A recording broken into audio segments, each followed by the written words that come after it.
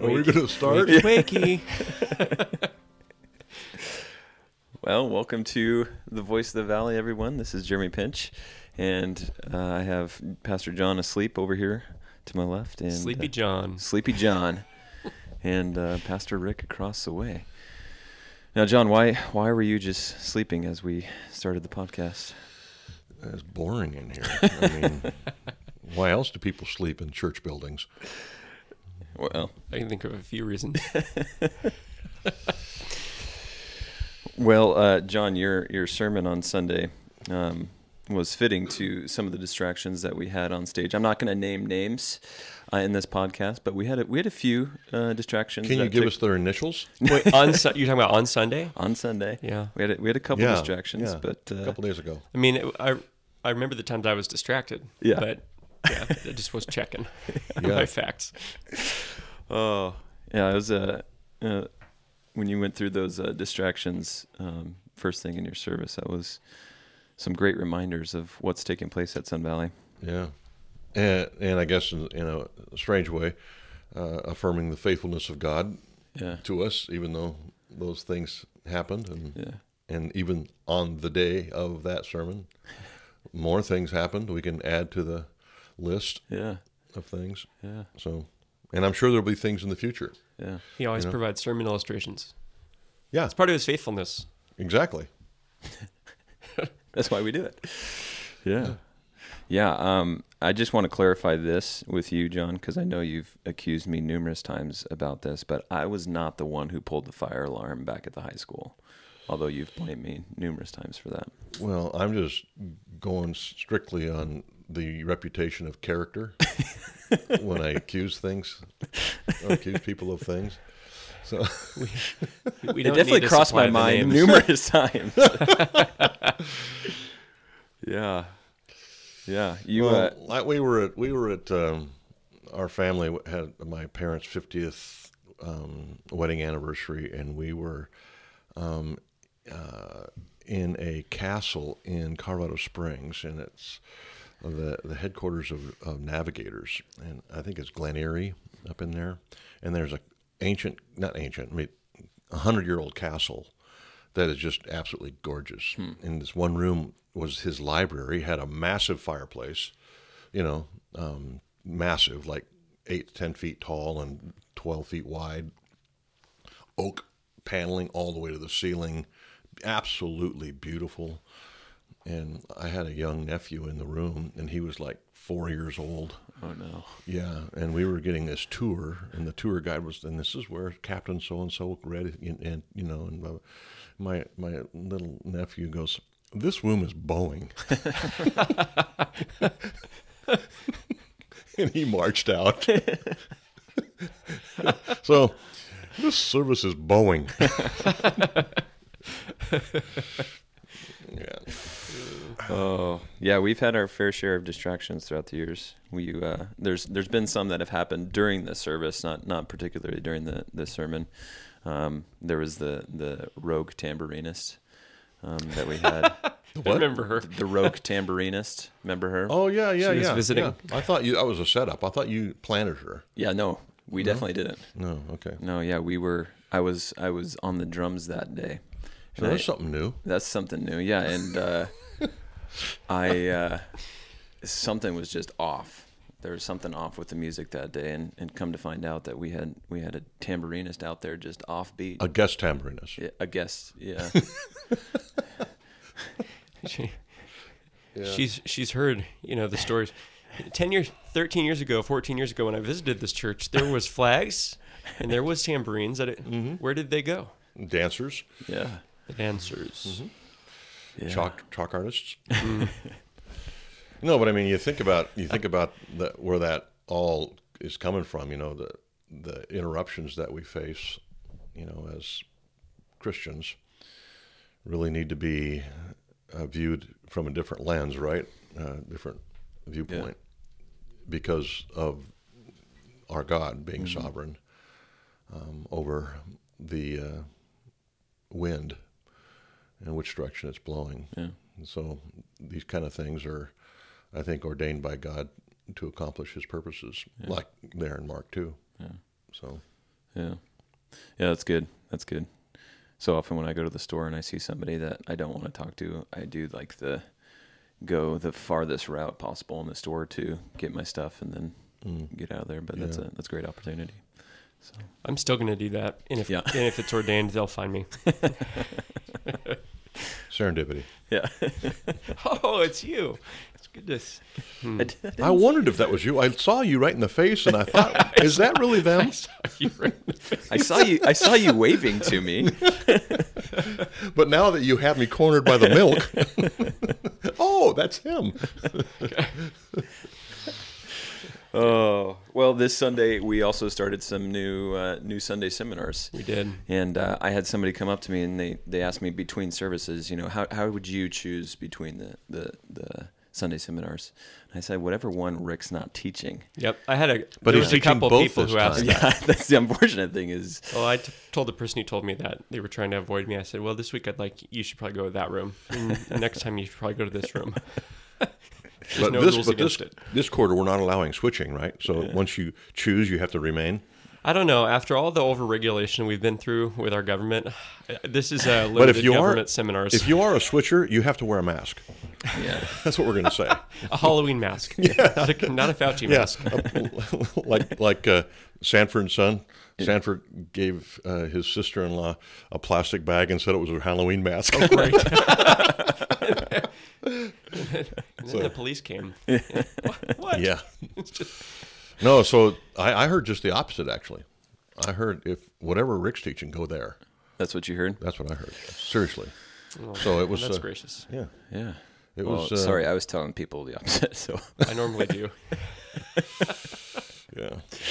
So And that's because we lost 3 teachers over while we were shut down with COVID. Not because of COVID. It's not related. They just moved away. And so Yeah. we're kind of strapped. yeah. So So- that's the explanation for people's negative. But we have a predicament. new teacher now that we haven't had in the adult department We before. do. I'm excited. Neil. Neil's going to be teaching with Yeah. me in Psalms. Yeah. Yeah, Psalms that's for exciting. Pilgrims. It's really exciting. Yeah. And he's taught with you up in student ministry. Yeah. He still does. He does. So I wonder if you could get him a costume, some shepherd garb or something. He's got the beard for it. That's what I mean. Yeah. He's got everything else going for him. Yeah. Maybe a slingshot and a robe or something. That'd be awesome. I would love it. So I would pay money to see Neil in a slingshot and in a robe. And walking he's a into guy, church. he pulls off the mustache from time He's to time. got the mustache. And he actually makes it work. Yeah. yeah. Yeah. So what's Rick? What's I guess your hope, your desire that the people who attend the Psalms class will come away with? What are you looking for there? Well, I want them to have a deep grasp of what it means to go through this world as sojourners and exiles, like Peter talks about us being in 1 Peter 2:11, on our way toward the heavenly city with hope. And that's the whole idea behind Psalms for Pilgrims is we have this 15 Psalms right after Psalm 119 that are called the Psalms of Ascent. And they would be sung by the Jewish pilgrims as they were heading up to Jerusalem for the 3 feasts, the Feast of Booths and Passover, and I think it was the Feast of Weeks. And they, tracing the thought in those Psalms, they get progressively, it focuses on our wandering, and what it looks like to be outside of the city of God, and it looks toward the city of God, and it really deals with the breadth of life experiences. Even Psalm 126 deals with the Babylonian captivity. And so really you have a whole range of experiences. And then there's some other Psalms, like this week we looked at Psalm 46, and which is the Psalm Luther used to write "A Mighty Fortress is Our God." And the one common theme between all those pilgrim Psalms is they're looking toward the temple. They're looking toward the presence of God and what that actually means for his people on this side of heaven. And so that's what I'm hoping is that people would, one, get comfort, two, be able to take the deep theology that we find there and apply it in a way that would give them true encouragement and peace as they face unstable times, and be able to minister that hope to others. Yeah, I have a friend who's really proficient in the Psalms. And we were talking about the Psalms of Ascent once, and he's done some work on those, and to the point where he believes that they were written specifically and included specifically right after Psalm 119, which ends with verse 176, I have gone astray like a lost sheep. Right? And then comes Psalm 120, the first psalm of ascent, all the way through the last psalm of ascent. And he's convinced it is hands down the clearest presentation of the gospel besides Isaiah 53 in the Old Testament. And it's really impressive. You can see it. It develops, like you say, through the Psalms of Ascent to where you are drawn back into fellowship, back into communion with God in those Psalms, which is the intent. And those Psalms, of course, are sung by the people ascending Mount Zion, going to the city of Jerusalem. They were singing those from, like, say, Galilee up to Jerusalem on their annual ascent. Yeah. And so they would sing those things, and that's cool. Reminded them of the gospel. Yeah. That's awesome. And does he see in Psalm 127, children are our heritage, does he see an ultimate pointing forward to the child who would... Yes, would be it's the hope? pointing towards Christ. Yeah. Yeah, and Christ being our hope. Yeah. That's the ultimate hope, right? Right. So, yeah, exactly. Cool. See, I'm excited about this. I don't think we've done a class specifically on Psalms before. I mean, I could be wrong, but We've done Psalms, but it's like it's been from the pulpit. I think 8 or 10 years ago, one summer we just did a different psalm every Sunday. Oh, interesting. Yeah, I don't know if you remember that, Jeremy. No, I don't. You were probably in Australia. I was asleep. I actually don't. I don't remember that. Yeah, so it must have been So before you. It might have then. been before me. So Yeah, so we did do Psalm 119. Wait, That's right. when was that? Yes, That was which- I It's can't really- remember. Which years? fuzzy in my memory. Yeah, but as far as a seminar, that's I the think first. this is the first one that since I I've think been that's overseeing a seminars. great idea. So, church, go to the Psalms seminar, Yeah. and if you don't like Neil or Rick, then you could go to David Palmer's Sunday school class, Sunday seminar on discipleship. Yeah, which is What's another he communicating? What's important one. the plan there? Well, so we look at the Christian life and like the normal Christian life. In the Psalms of Ascent. In the Psalms of Ascent. And when we should be every single Christian should be understanding the Christian life as a life of discipleship. Not only their own discipleship, but discipling others. Wait a minute, go and make disciples, kind of? I was thinking, that had entered my mind a little. That and all the rest of the New Testament expects that every single Christian will be helping other people to know the Lord and walk with Him. So any Christian who does not participate in the discipleship process with others is a Christian living in disobedience. And Or they're not a Christian. or they're not a Christian and Thinking they need they to be are. discipled. Right. Yeah. And so the whole point of this class, and it is not an academic class. It's and with our seminars, we don't want to be just academic on anything. The whole goal is to apply all of Scripture to all of life. That's really what this is about. But this one is especially just a very clear look week by week at different steps of discipleship, from figuring out who to disciple to how to get started, even looking at some book suggestions that might be helpful for young Christians growing up in the faith. The last 4 weeks of the class, we're going to be looking at something we called Serving in Struggle, which is how do we disciple people who are going through some very common things that people end up going and seeing counselors for outside the church. I got an interjection here. Yeah. You talk about these classes would be good for young Christians. I think discipleship is a good class for any Christian, and Right. here's why. What did Mark record just in Mark 2 that we just studied on Sunday? You had scribes who were experts in the law, right? Yeah. They were academically trained Yeah. in the law. They knew the scriptures backward and forward, probably way better than we do. Yeah. In terms of Old Testament. Definitely. Right? But they were standing in the presence of Christ and didn't recognize him. Right. They rejected him, in fact. Yeah. They said he was blaspheming. He was of the devil. And so we can have people who think they're believers in our church sitting academically in our services learning doctrine and theology and not see Christ. Yeah, I think that was the most powerful point you made on Sunday I mean, it's about scary. the scribes. It's sobering. It They really were- is. They were sitting there thinking everything was fine. Yeah. literally sitting there. Yep. Yeah. Yeah, and my comment about young Christians wasn't as much that we want young Christians in the class, because we do. It was that we want every Christian to be able to disciple a Christian who's younger in the faith than they are. And so I think the point is that if you've got a new believer who's been a Christian for 6 months, there's somebody who has been a Christian for a month somewhere that they can disciple. All of us need to be part of what's called the discipleship sandwich. And a large portion of our church have young children who need to be discipled, right? Yeah. And what a great class for them. Exactly. So what does that look like? What does it mean to disciple someone else? It's the most basic definition of it, and this is we're reading through Mark Dever's book Discipleship, which is a small little blue hardback. You can read it in an evening. He just says that discipleship is helping other people know and love Christ. It's just helping someone else know and love Christ. And you can see there, you can actually disciple an unbeliever by doing an evangelistic Bible study with them. You can disciple... Because conversion is part of discipleship. That's part of it. That'd be like the first step. And in order for someone to come to the point of conversion, they have to actually learn about Jesus so that they know who it is that they're believing. Yeah, faith comes from hearing, right? So you have to have an intellectual assent to something before you can embrace it with faith. Yeah. Yeah, which is what discipleship does. It is. That's exactly it. Yeah. It's not...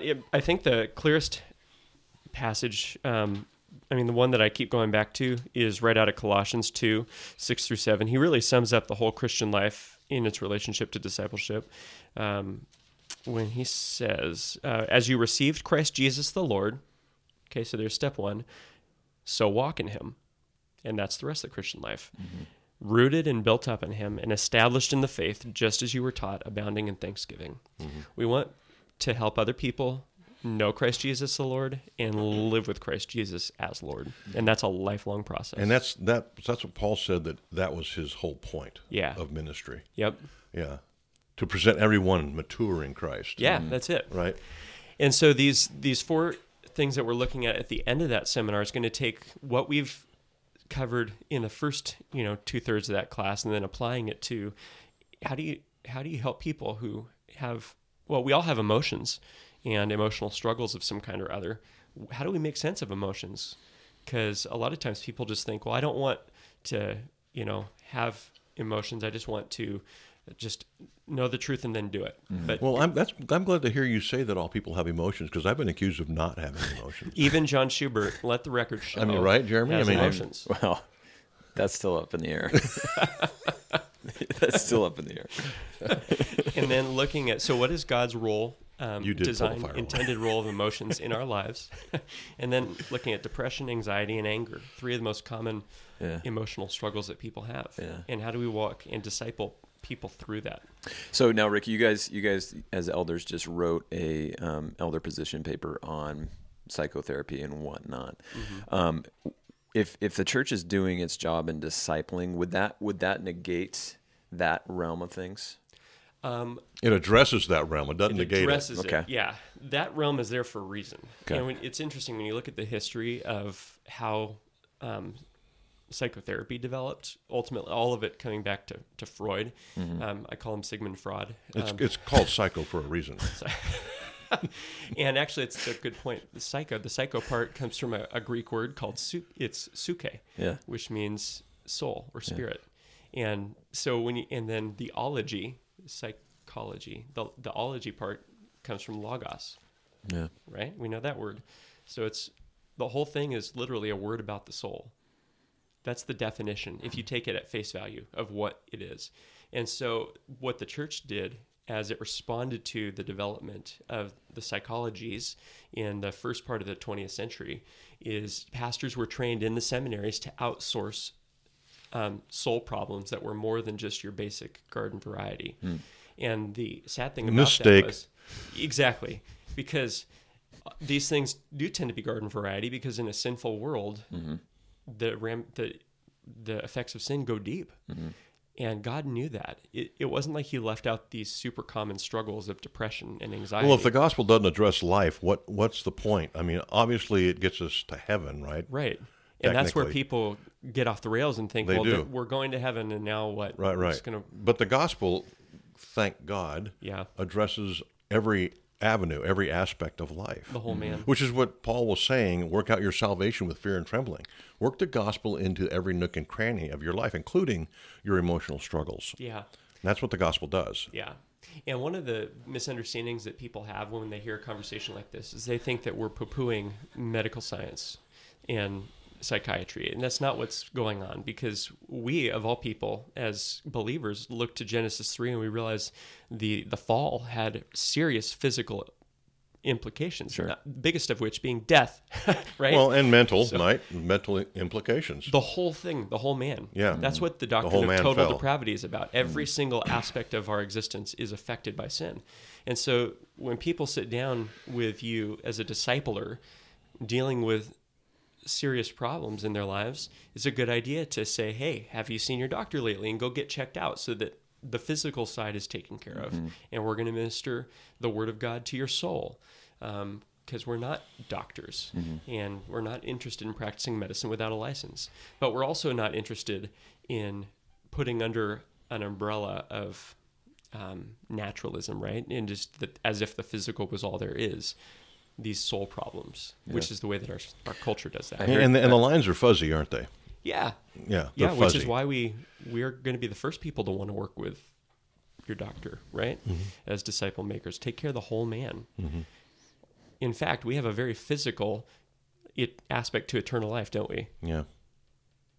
Kinda. Yeah. We're- The new body, you mean?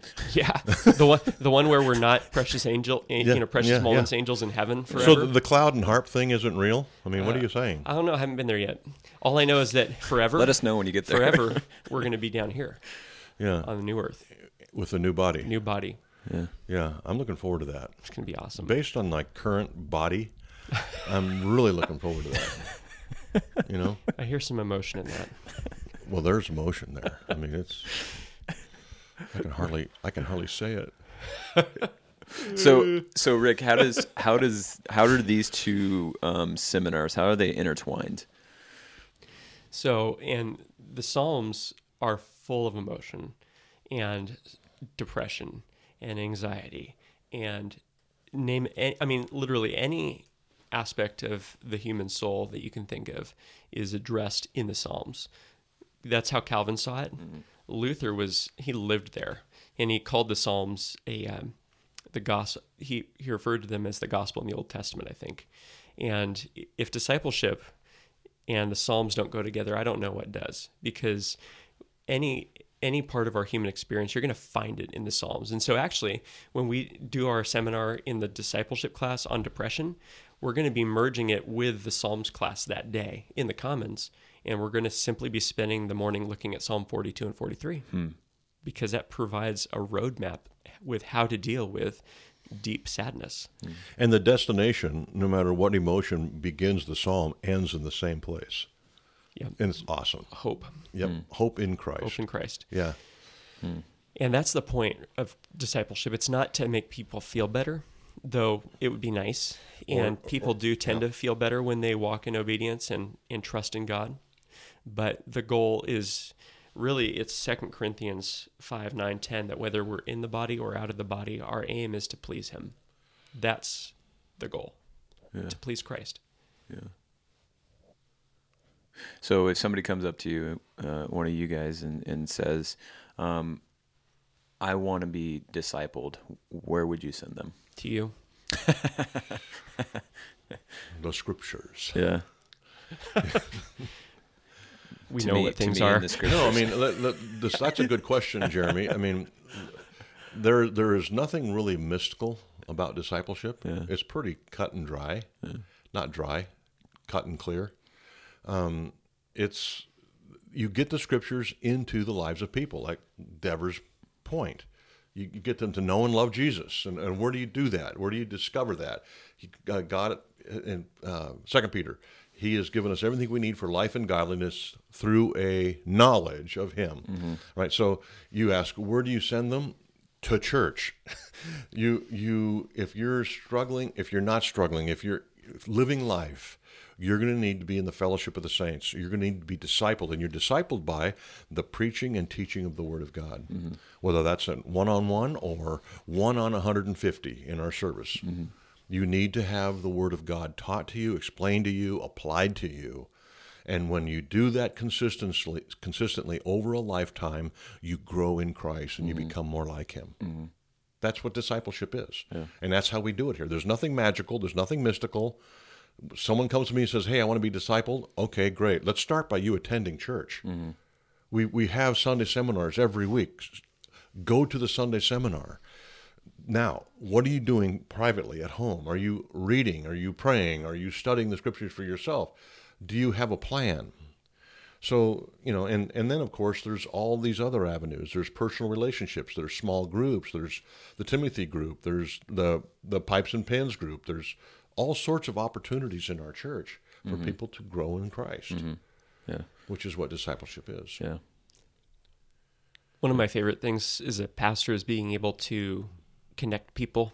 And, so someone's going through a struggle, and I say, you know what, so-and-so has been through that or something very similar, and they know what it means to walk with Christ through that. You need to get together with them for coffee. Yeah. Can I facilitate the introduction? When I hear about people actually getting together and having biblical conversations about life and growing in fellowship, that's just kind of like one of the best things that you can see as a pastor, because that's how the body of Christ works. And it sounds like equiping the saints for ministry. What are you talking about? It kind of does. Yeah. Ephesians 7. Oh, no, I'm just kidding. It's 4.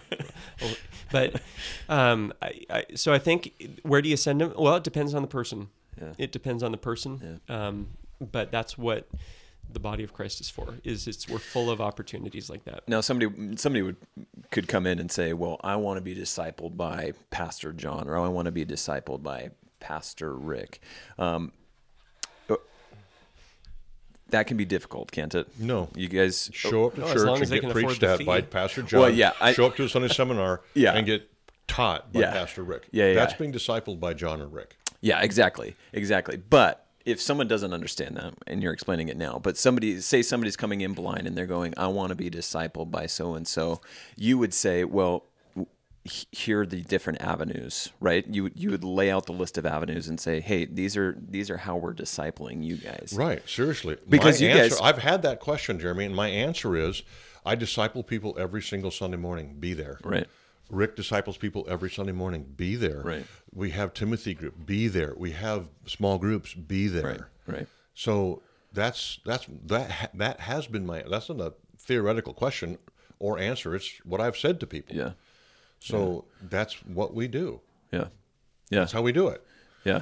Now, if they're saying, I want a personal one-on-one interaction with Pastor John or Pastor Rick, that's a different question. Yeah.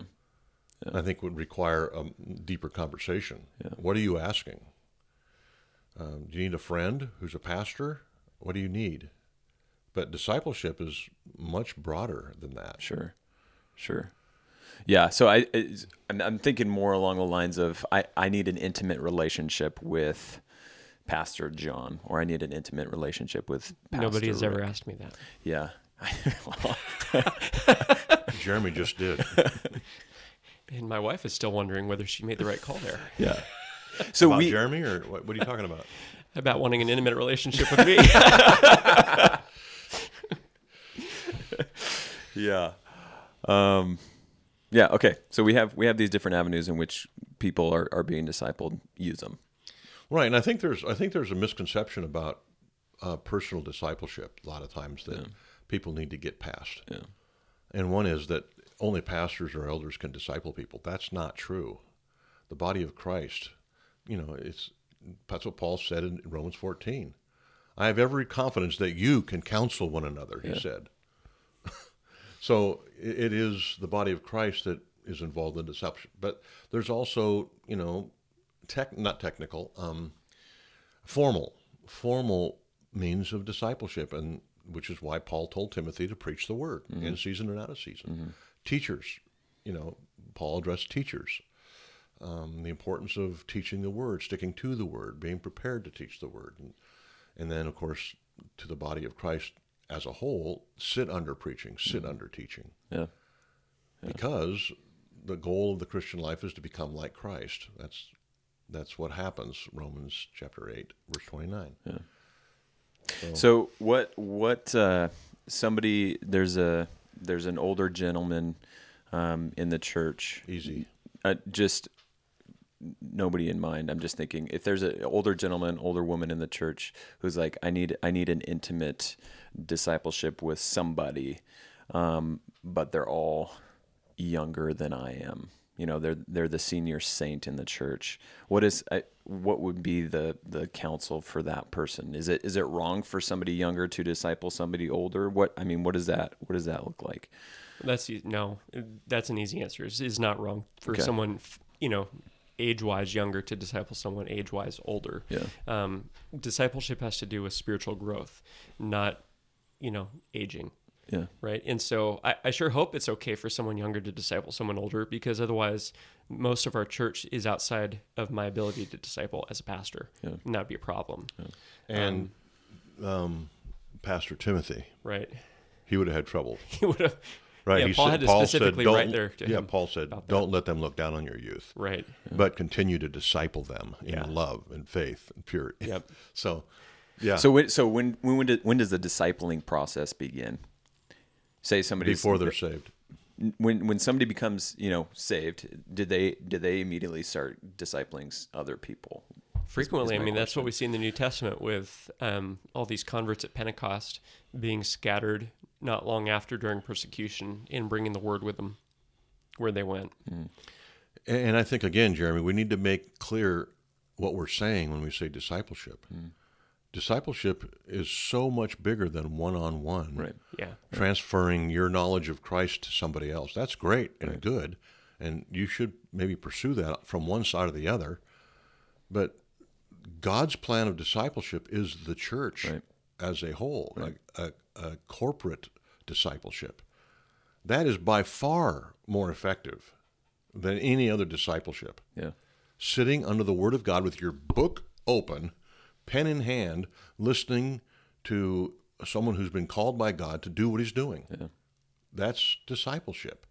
And to think that there's a more sacred discipleship because it's one-on-one is a misnomer. So why is that? We'll finish here, but why is that? Why do we think that it has to be a one-on-one sit-down discipleship? Thank the navigators. My answer is a little different than that, and this isn't just because our discipleship class is mostly focused on one-on-one discipleship, which it is, because not everybody in the church is going to have a public role to play, but everybody in the church has a discipleship role to play, right? So the vast majority of Christians won't be teaching a class or leading groups of people in Bible study, but all of them ought to be actively, intentionally seeking to utilize the relationships God's put in their sphere of influence to shepherd those individual people toward Christ. And so I think that's, from my perspective, why that's a big deal. Mm-hmm. And if it's ever divorced from the aspect that Pastor John's talking about, then it's become imbalanced and unbiblical. Mm-hmm. God intends both in the life of the church, and we need that. And I don't mean to disagree with you here, Rick, but there is aspects of corporate discipleship that go both ways. Mm-hmm. Like when we sit around in our small group and disciple one another in that corporate context. Yeah.